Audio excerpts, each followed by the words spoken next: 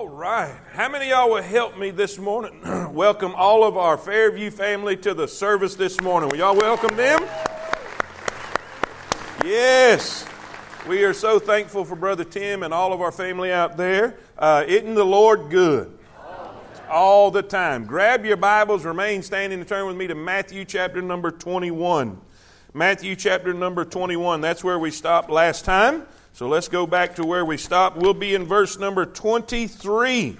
Matthew 21:23. Just a brief update while you're turning. Our goal this year is to plant 1,000 churches. We have our goal. We have our boxes. Each one of those boxes represents a church plant. Each represents $300. TTI is able to plant a church in a place in the world where the gospel has never been preached for $300. And we said this year we're going to plant 1,000 churches. How many? 1,000 churches by the end of the year. And as of this day, we are now at 455 churches. Can we give God praise and glory? Listen, that's just over 45%. So we're almost halfway to our goal, and we have just started. Amen? And so I thank God for that. I thank God for your generosity and what God's doing there. And just a reminder for the campus here and the campus out at Fairview, remember when you get your box filled with that $300, don't come put it in the pile. Say that with me. Say it again. We have made that announcement several times. We've got a big sign there and a big sign hopefully at Fairview that says, don't put it in the pile. But we still have people that are, don't put it in the pile. Turn it into 411, or you can bring it at the office. Now, that way we can keep track of it. What we do is we bring it in and we put the money in the bank where it goes, and then we send it to TTI, and then we put the box out here. We do not put the box in the pile. And all God's people say it. Amen. So help us with that. Don't put it in the pile. Turn it into either the church office or 411 so we can make sure to keep it accounted for, and all of that jive. Say amen. All right. Now, Matthew 21, this is where we stopped last time. We are in the last week of Jesus' life here on earth before the crucifixion. And there's a lot of things that's happened. There's a lot of things that's going on. One of the major things that's taken place is he has cleansed the temple. He went in and drove out all of the merchants, all of the money changers. It really ticked the religious crowd off.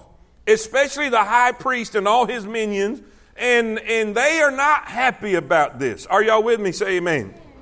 And so that brings us to where we are today. They're going to confront the Lord about it, and many of you today, you have a false impression of who Jesus is. You have an impression of who Jesus is by what you've seen in Hollywood, or by what you've heard other people say, or by even what you want him to be. You hear me? I know of a lot of people say, well, my God is like this. And they begin to describe this person or this entity that they want God to be.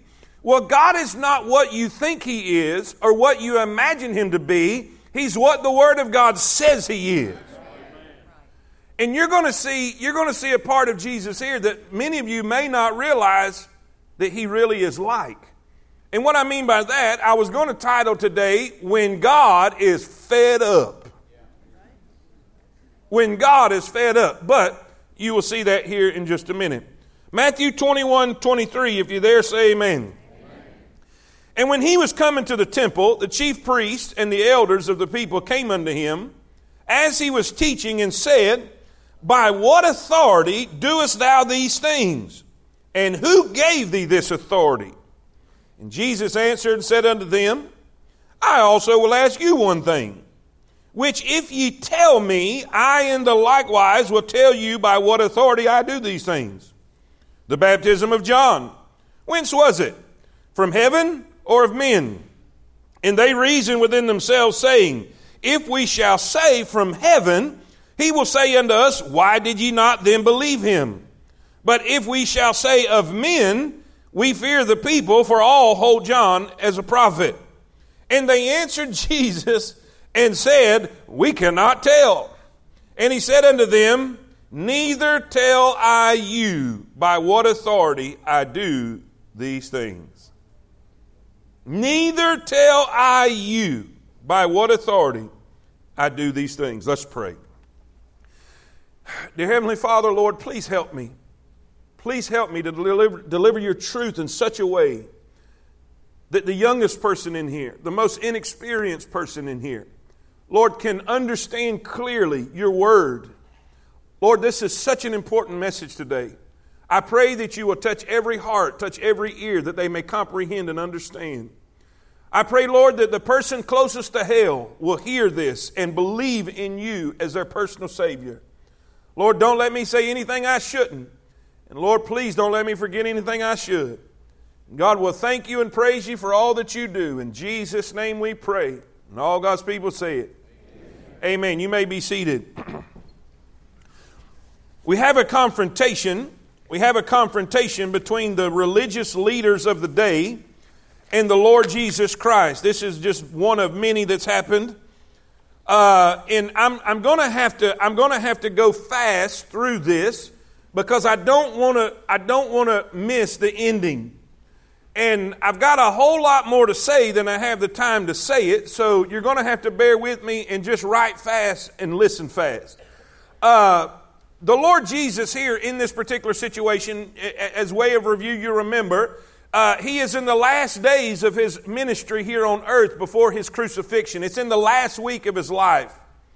And we find that he is dealing with people who have rejected him, have already predetermined, have already made up their mind to not believe that he is who he says he is. If you're with me, say amen. He came unto his own, and his own received him not. So they've determined, and they've made up their minds who Jesus is. Now it seems like Jesus is avoiding the confrontation. He's avoiding answering their question. Now, we all know that that's ridiculous because Jesus has an answer to every question. Say amen. And it's not that he doesn't have an answer or he's afraid to answer. It is that he refuses to answer. He could have said, I get this authority from my Father who sent me. He has told them over and over again, that he is of the Father. He is one with the Father. He has been sent from the Father, and he always does what the Father's will is. Are you with me? But he didn't do that. He could have said that the authority is mine. I already have the authority. I am the authority. But he didn't say that. He gives them a question that backs them in the corner. He knows that this question is going to cause a conflict with them because they refuse to obey the first messenger that God the Father sent in John Baptist. And now they know that the people love John Baptist and believe he was a prophet, so they don't want to risk their political clout. Are you with me? Say amen.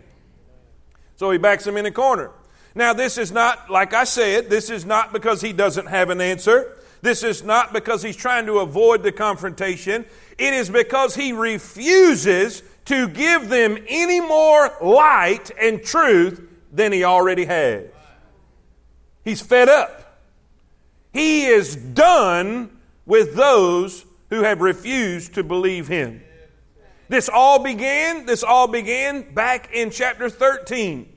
If you will remember back in chapter 13, as we've gone through the book of Matthew, that Jesus, instead of speaking plain truth and speaking in a plain way, in a direct way, he began to speak in what? Parables. And we learn that was judgment against them. He's saying because they see and refuse to see, they hear and will not hear, now I'm going to speak in a way that they cannot. It was judgment against the unbeliever.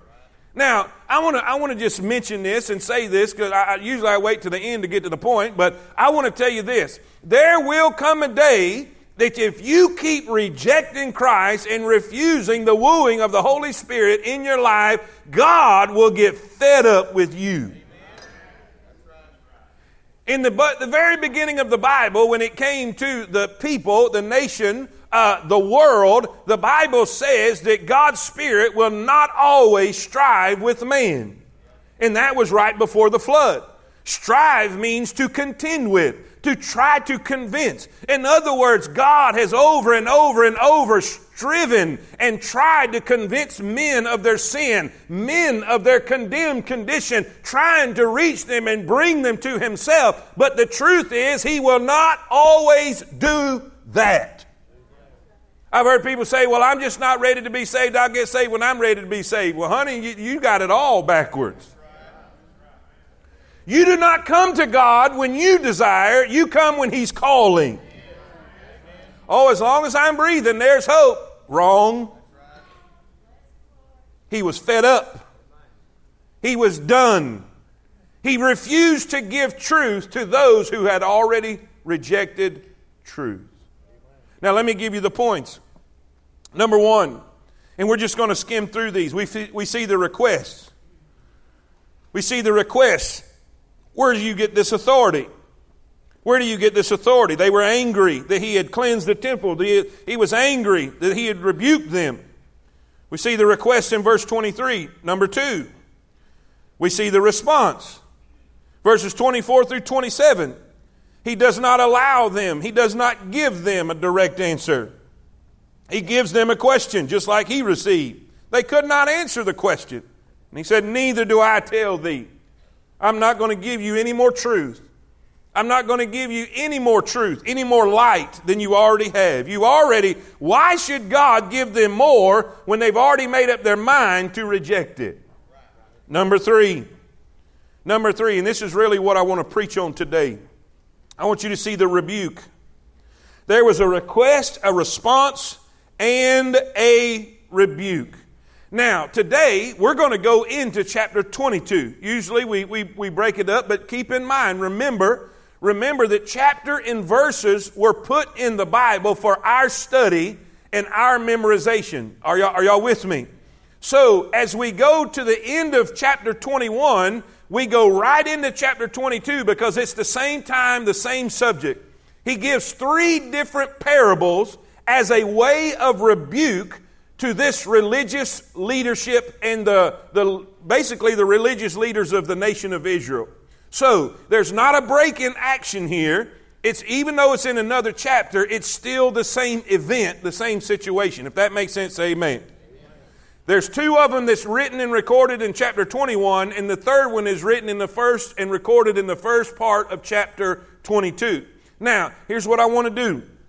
I want to go through these each individually because they each show a different way that the nation of Israel has rejected God. They rejected God the Father, they rejected God the Son, and they have rejected God the Holy Spirit. And we see the first parable is a parable of a father. The second parable is a parable of a son. The third parable is a parable of servants. And we know that in the biblical stories that a servant is a type of the Holy Spirit sent by a king.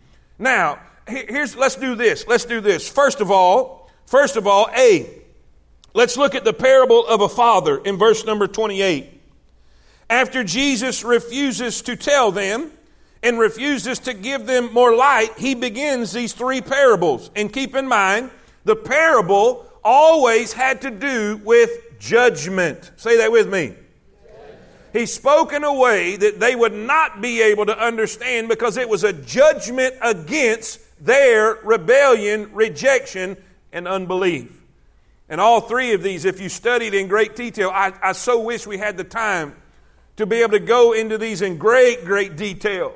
But Jesus, He speaks of the past, and He speaks of the present, and He speaks of the future in these 3 parables. And all have to do with the nation of Israel's rejection of their Messiah and His subsequent judgment on them and what He decides to do about it. All right, look at the Father, verse 28. But what think ye? A certain man had 2 sons, and he came to the first and said, Son, go work today in my vineyard.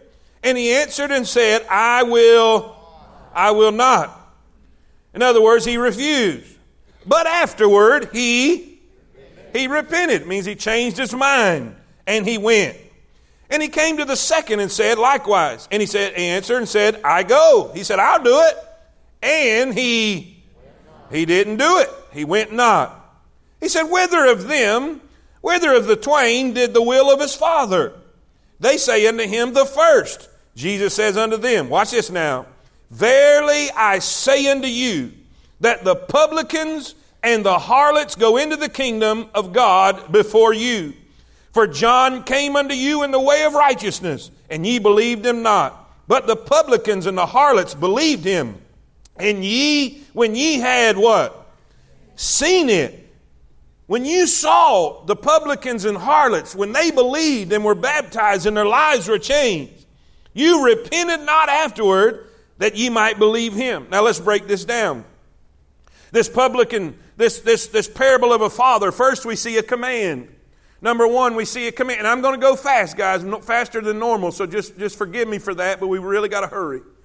We see a command. We see a direction, a directive given from a father to his sons. Now this is a comparison. He's looking at the nation of Israel, that they have a direct command from God, right? So this father has 2 sons. So there's 2 different groups that he's referencing, right? Now the first son said, hey, I'm not going. He refuses to obey the father's will, but then later he changes his mind and he obeys. He repents. He changes his mind and he does the father's will. Are y'all with me? Say amen. Amen. But then you have a second group. The second son, he said, I'll do it. He makes lip service. He talks a good game. Are y'all with me? But then he what? He didn't do it. He did not do the Father's will. And Jesus says, which one did the Father's will? See, it's not what you say, it's what you do.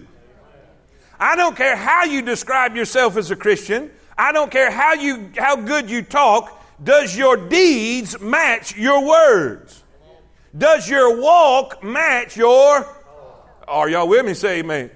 And they had to rightly say, it was the first. The first did his will. And now look at the second thing. We not only see a command, but we see a comparison. He compares them, the religious leaders, the religious crowd, the Pharisees and the Sadducees, with the publicans and the harlots. Now, keep in mind that this was the dregs of society. This was the worst of the worst. Publicans were Jewish people that were traitors to their own people, and they got contracts with the Romans to take taxes away from their own people, and they were hated by the Jewish nation. They were considered the worst of all sinners. And then the harlots, they were considered the most immoral people on the planet. So Jesus compared the worst of the worst with those who thought that they were the best of the best. Are y'all with me? And then he says this, which just blew their mind. We see the condemnation. He says, let me tell you something. They're going to get into heaven before you do. They're going to get in before you do. The worst of the worst. Why? You see, the worst of the worst was represented by the first son. In the beginning of their life, they rejected God and rebelled against God and sinned and lived a life that was contrary to the will of God. But guess what? They heard the preaching of John Baptist. They heard the word of God, and they said, oh, if God will take a sinner like me, I'll repent and I'll change my mind and I'll do the will of the Father in heaven. Somebody say amen. Amen. Aren't you glad that it doesn't matter how you started out? It all matters how you finish. Amen. I don't care if the beginning of your life was full of sin, the end of it can be full of righteousness and full of glory. Say amen. But that second son represented the Pharisees and represented the Sadducees, represented the religious crowd who walked around arrogantly, walked around self-righteously, saying, we are God's favorite, we do God's will. In reality, they did not do God's will. They talked a good game, but their walk didn't match their... Somebody say amen. And he said, let me tell you something. The publicans and the harlots, the worst of the worst, who went to John and they saw their sin and they repented and they were baptized and their lives changed. Their lives changed. They're going to get in before you do.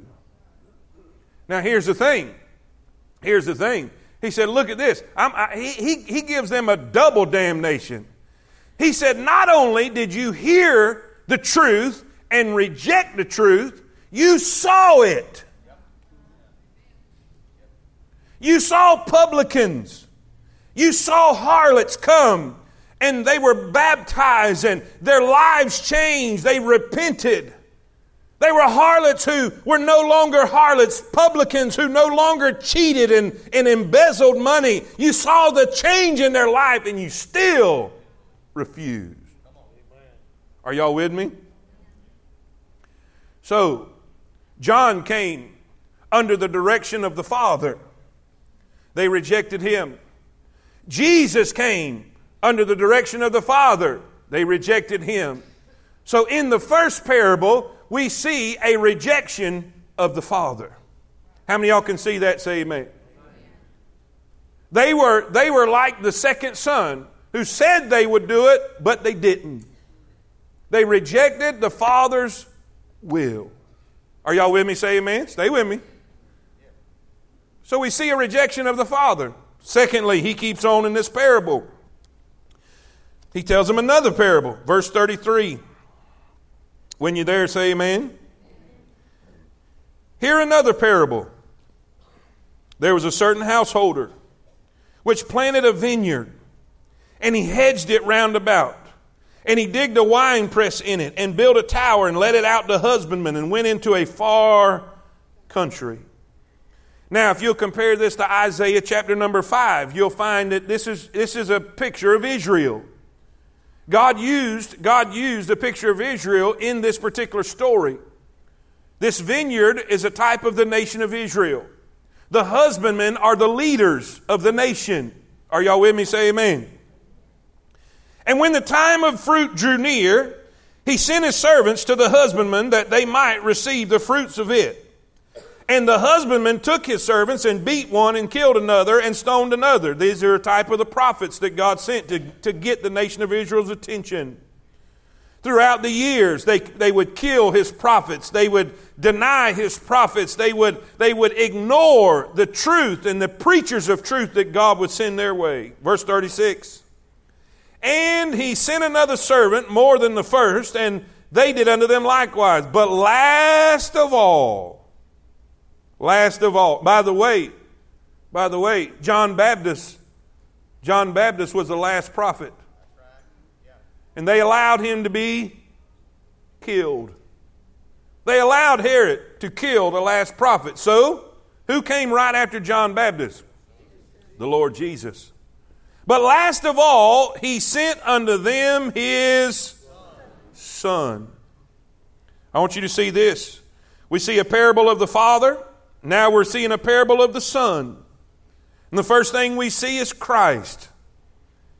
For God so loved the world that he gave his only begotten Son. Are y'all with me? We see Christ. But at the last, they killed all the prophets. They killed John. But last of all, he sent unto them his Son, saying, they will reverence my... But let's see how they treated the Son. But when the nation of Israel, when the husbandmen, when the leaders, the religious hierarchy, the leaders of Israel saw the Son, they said among themselves, this is the heir, come let us kill him and let us seize on his inheritance. Watch this now. And they caught him. Is that not what they did in the garden? And cast him out of the vineyard. What did they do? They took him out of the city. They took him out of the gates. Are y'all with me? And slew him. You see, we see Christ. Number 2, we see the crucifixion. So Jesus has gone from dealing with the past, and now he's fixing to deal with the future. He's telling them in this parable what they're fixing to do. They caught him, cast him out of the vineyard. They caught him in the garden. They drew him out of the city, outside of the gates. They cast him out of the vineyard and slew him. That's the crucifixion. That's the crucifixion. But then we see the church. Where do you find that? Watch what he says. Watch what Jesus says. When the Lord therefore of the vineyard cometh, what will he do unto those husbandmen? They say unto him, he will miserably destroy those wicked men and will let out his vineyard unto other husbandmen. Oh, they announce their own judgment, which shall render him the fruits of their seasons. Now watch Jesus. Jesus says unto them, did ye never read in the Scriptures, the stone which the builders rejected? The stone represents Christ. Y'all with me? The builders represented the nation's leaders. They rejected him. The same is become the head of the... Woo, say amen. This is the Lord's doing and is marvelous in their eyes. Now watch this. Here's where we see the church. Therefore I say unto you, the kingdom of God shall be taken from you, the nation of Israel, and given to a nation which bringeth forth the fruits thereof. That is the church. You are a chosen generation, a royal priesthood, a holy nation. Say amen. Listen, God's plan for the nation of Israel will be put on time out. And instead of dealing and working through the nation of Israel like he had done for generations, he says, I'm going to choose a new people. I'm going to choose a new group. I'm going to choose a new nation. And I'm going to live through them and work through them and serve through them. That is the church. They were being condemned. They were being judged. Instead of God working primarily with the nation of Israel, he would be working through the body of Christ, the church. All of these parables are saying judgment after judgment after judgment after judgment. Because of how they treated the Father, they said, we won't do your will. You're judged. Because of how they treated the Son, they took him out of the city, and instead of believing him and following him and obeying him, they killed him. Because of their treatment of the Son, they were judged. Are y'all following me so far? So in the first parable, we see their treatment of the Father. In the second parable, we see their treatment of the Son. Can everybody see this? The stone that was rejected has become the head of the corner. The Messiah who they refused and they would not believe has become the cornerstone of the body of Christ, the church. Say amen. Amen. Then last of all, and this is most important of all, this one primarily speaks of the future. And this is where we apply it to ourselves. Chapter 22, verse 1. And Jesus answered and spake unto them again by parables. Now he says, and he begins to describe the kingdom of heaven. This is the way it's going to be. The kingdom of heaven is likened to a certain king which made a marriage for his son. Now it's not real hard to understand the picture here. The church is the bride of Christ. And after the rapture of the church, there's going to be a wedding. And there's going to be a wedding feast. We learn that in Revelation. Are y'all with me? Say amen. There's going to be a great event. There's going to be a great celebration. And guess what? You're invited. You're invited. There is a great king who is going to hold a great banquet.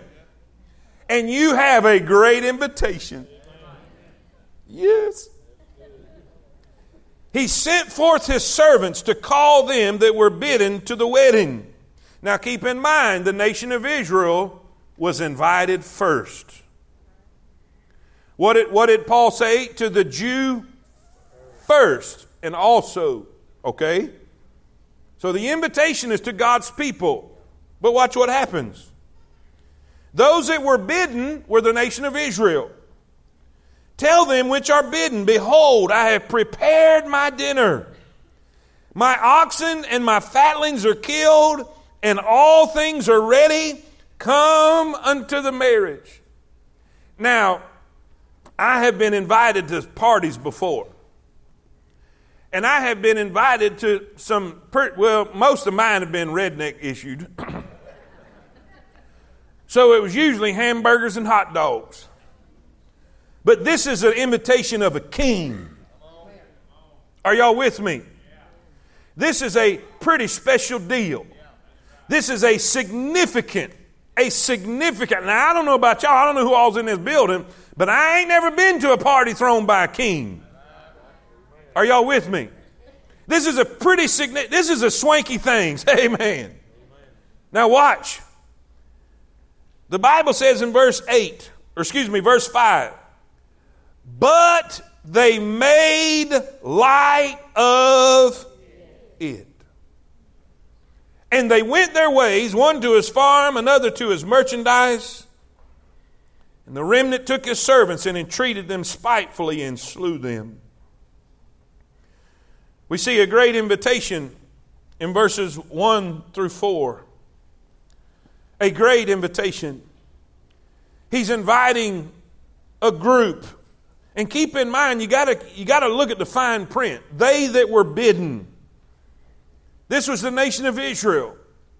He had sent their Messiah to them. He had sent a hero, a deliverer to them. They were bidden. But look at their response. Verse 5. Read it with me. But they made light of it. We not only see a great invitation, but we see an apathetic response. An apathetic response. Now let's apply that to today. Let's apply that to today. This is primarily a judgment described and a response described against the nation of Israel. Are y'all with me? Say amen. But how many of y'all know that there is a great invitation available to everybody in this room right now? Let him, whosoever will, let him. If you're thirsty, let him. If you're hungry, let him. Are y'all with me? Whosoever will. For whosoever shall call upon the name of the Lord shall be saved. There is a great invitation given by God the Father to every sinner in this room. It doesn't matter who you are. It doesn't matter where you're from. It doesn't matter how heavy a baggage you're carrying. He will forgive you and save you today. We have a great invitation. We have a great opportunity. We have a great chance to have deliverance in our life and freedom in our life and forgiveness in our life. But I'm afraid that there are many people, even in this room, that are treating that invitation just like the nation of Israel treated their invitation, and they're making light of it. It says one went to his own farm, the other to his merchant. In other words, the things of this world were more important than the great invitation. Your hobbies, your work, your toys, your games, your money, your merchandise, everything is taking precedence. Everything is a higher priority than the invitation that God has given. They're making light of it. I don't have time for God. I don't have time for repentance. I don't have time. I'll do your little church thing, but I don't have time to completely sell out to God. There's an apathetic response. Well, ladies and gentlemen, I hope you pay attention to this one. We see a great invitation, we see an apathetic response, but unfortunately there's a drastic consequences. There are drastic consequences. Watch what happens. And the remnant took his servants and entreated them spitefully and slew them. But verse 7, but when the king heard thereof, he was... Now, I've had a lot of people angry with me. But I sure don't want God mad at me. And he sent forth his armies and destroyed those murderers. And what? Now watch this before I go on. This is prophecy. This is prophecy. This goes even after the crucifixion. When Peter preached on the day of Pentecost, thousands were saved. And if you go into the book of Acts, you'll see that they are preaching, they are teaching. And there comes a man by the name of Stephen. Stephen is preaching under the influence and the anointing and the power of the Holy Spirit. Now watch. Now watch. The first parable was a parable of the Father. The second parable was a parable of the Son. The third parable was a parable of the servant. Now the servant represents the Holy Spirit. He sent servants and they killed them and slew them. Now preacher, you say, where did we find that? What happened to Stephen? Come on, what happened to Stephen? They killed him. They stoned him. Now, what did we say? What does the Bible say about Stephen? He was full of the Holy Ghost. In other words, he was preaching under the influence and the direction of the Holy Spirit. Stephen wasn't doing his own thing. He was doing God's thing. He wasn't delivering his own message. He's delivering God's message. So it wasn't Stephen speaking. It was the Holy Spirit. Are y'all with me? Say amen. And they killed him. And God drew the line. So how do you know that? Because he says here he was wroth. And he sent his armies and killed the murderers. And what to the city? Guess what? You don't even have to find this in the Bible. You can go to secular history and find out that God sent Titus in 70 A.D. The Roman legions came and they killed over 1 million Jews, which would include the ones that killed Stephen and Christ. And guess what they did to the city? Burned it to the ground. They're doing excavations right now in the city of David. They found the city of David and they're digging it up and they're finding charred remains from the burning of the city. What is Jesus doing? He's speaking prophecy. And guess what? We can go back in secular history and see the fulfillment of what Jesus just said. But guess what? There's more. There's more. Watch what he says. Then saith he to his servants, the wedding is ready, but they which were bidden were not. Now who was bidden? Who did we say was bidden? The nation of. But now God is deeming them unworthy. Go ye therefore in the highways, and as many as ye shall bid to the marriage. Now who does that represent? Them old raggedy Gentiles. Them old nasty Gentiles who the Jews wouldn't spit on if they was on fire. Who some Jews didn't even think they had a soul. God has turned from reaching the Jew and now he's reaching to whosoever. He said, go into the highways. Go into the hedges. Go into the outcasts. Go into the nobodies. Go into the good and go into the bad. Tell them all. Woo! Say amen. It gets better. Verse 10. So those servants went out into the highways and gathered together all as many as they found. Watch this right here. Watch this right here. Both bad and good. Say amen. And the wedding was furnished with, hey. I'm glad it doesn't matter if your life started out good or if your life started out bad. Listen, I don't care if you came to God from a bar stool or a church pew. It doesn't matter. God will take you just like you are. Listen, He didn't discriminate. He went for the bad and the good. And by the way, if you think you're good, you're bad. There is none righteous, no, not one. Now this good doesn't mean, listen, it doesn't mean good enough. It meant the morally upstanding, the morally uprighteous. Listen, here's the thing. My father, y'all know my father's story. His background coming to God came from a bad. He was a heathen. He was a reprobate. He was a thug. He was a bully. He was somebody I despised when I grew up. That type of person. I came from a church pew. I came from the good. I could quote scripture. Listen, I wore a suit, 3-piece suit. Say amen. Carried a Bible big as I was. Carried it around. All the little widow ladies would pinch me on the cheek and said, "My little preacher boy." But guess what? In God's eyes, I was just as bad as my bad father.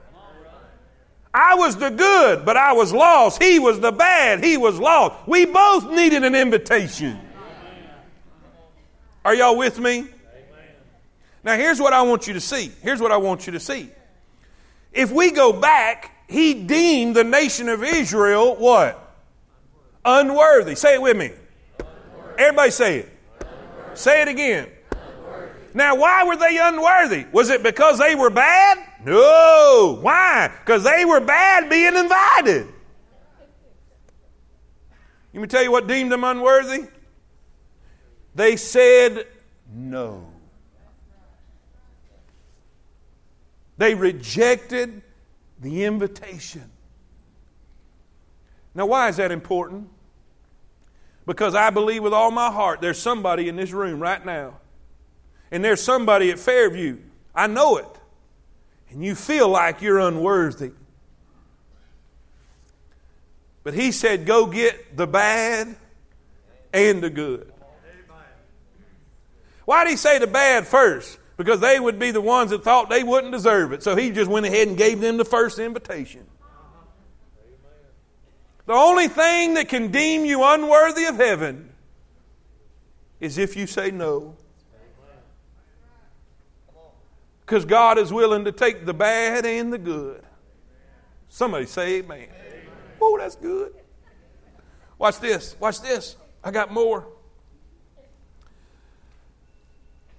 No, I ain't quitting with that alarm going off. I'm going to just keep right on going. You can alarm all you want. Verse 11. And I'm just kidding, so don't get your feelings hurt. I'm just cutting up. Verse 11. And when the king came in to see the guest. Now watch this. I got to say this. So far in every parable, He has dealt with the nation. The rejection of the nation. But now He gets personal.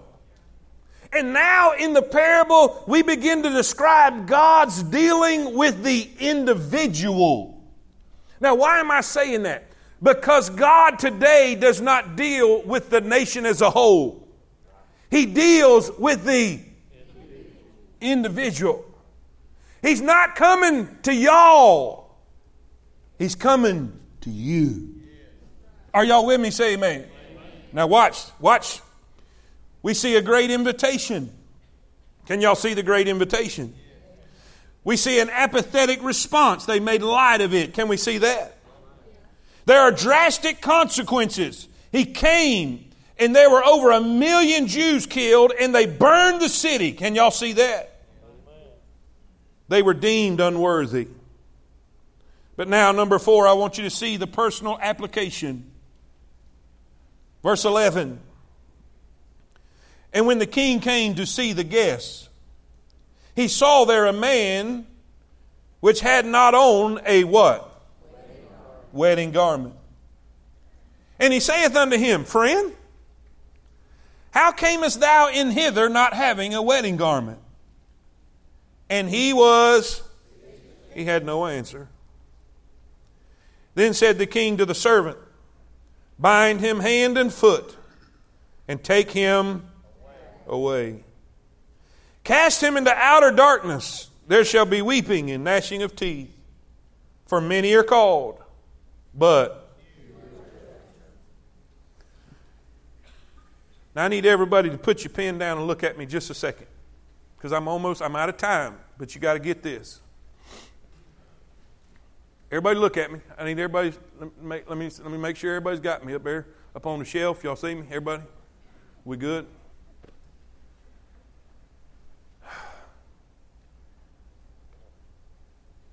One day we're all going to stand before the King. Fairview, I hope I got your attention. Y'all listen right now. This is important. Everybody's got an invitation. There is a swanky, sure enough banquet that's waiting on those who are being invited. There's the banquet of the King, the wedding supper of the Lamb, if you want to get biblical. And you're all invited. You're all invited. But with the invite comes a responsibility. Because we're going to stand before the King. And he says someone stood before the King and he didn't have a... Now, let's talk about this. You see, everyone was invited, from the rich to the... But the king would receive everybody and make sure, even the poor, because the poor couldn't afford a wedding garment that would fit being in the presence of royalty. Are y'all with me? So the king would always provide the proper garment for the banquet. In other words, they didn't have to worry about providing it for themselves, because not only would he invite them to come, he would provide the wedding. So there would be absolutely no excuse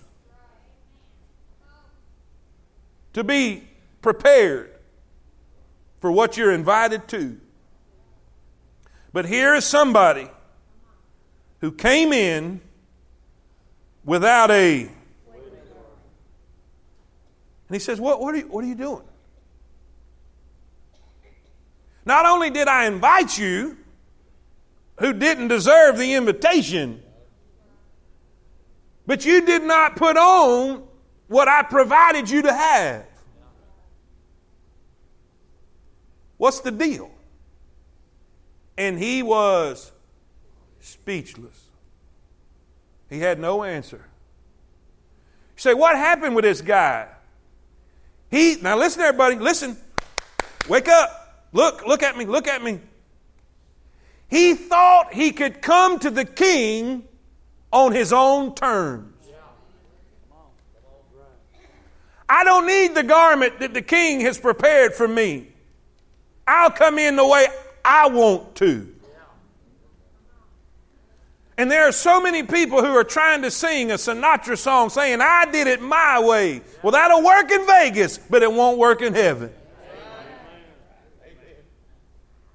God has given you an invitation, but He's also provided a robe of righteousness that can only be received by belief and faith in the shed blood of the Lord Jesus Christ.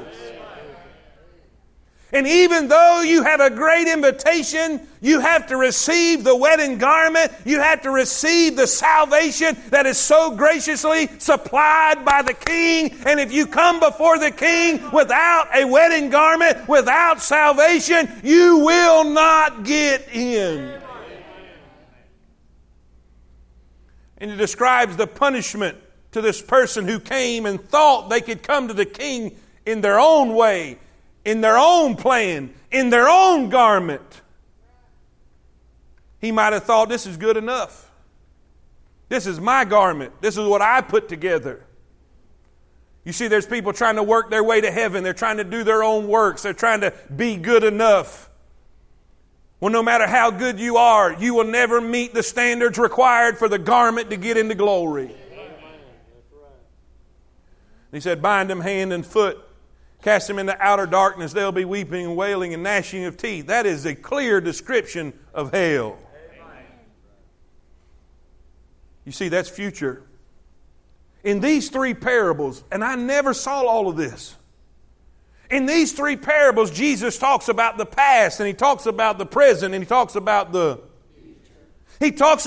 nation of Israel's treatment of the Father and their rejection of the Father. He talks about the treatment of the Son and their treatment of the Son. He talks about, their treatment of the Holy Spirit and their rejection of the Holy Spirit with the killing of Stephen. And He drew the line and said, that's enough. Now I'm going to the people who were deemed unworthy, the Gentiles. And there is a great invitation. Ladies and gentlemen, I want to tell you, God is inviting you to eternal life. He's inviting you to the marriage supper of the Lamb. But you cannot get in your own way. You have to submit and put faith in the Lord Jesus Christ. And all God's people say it.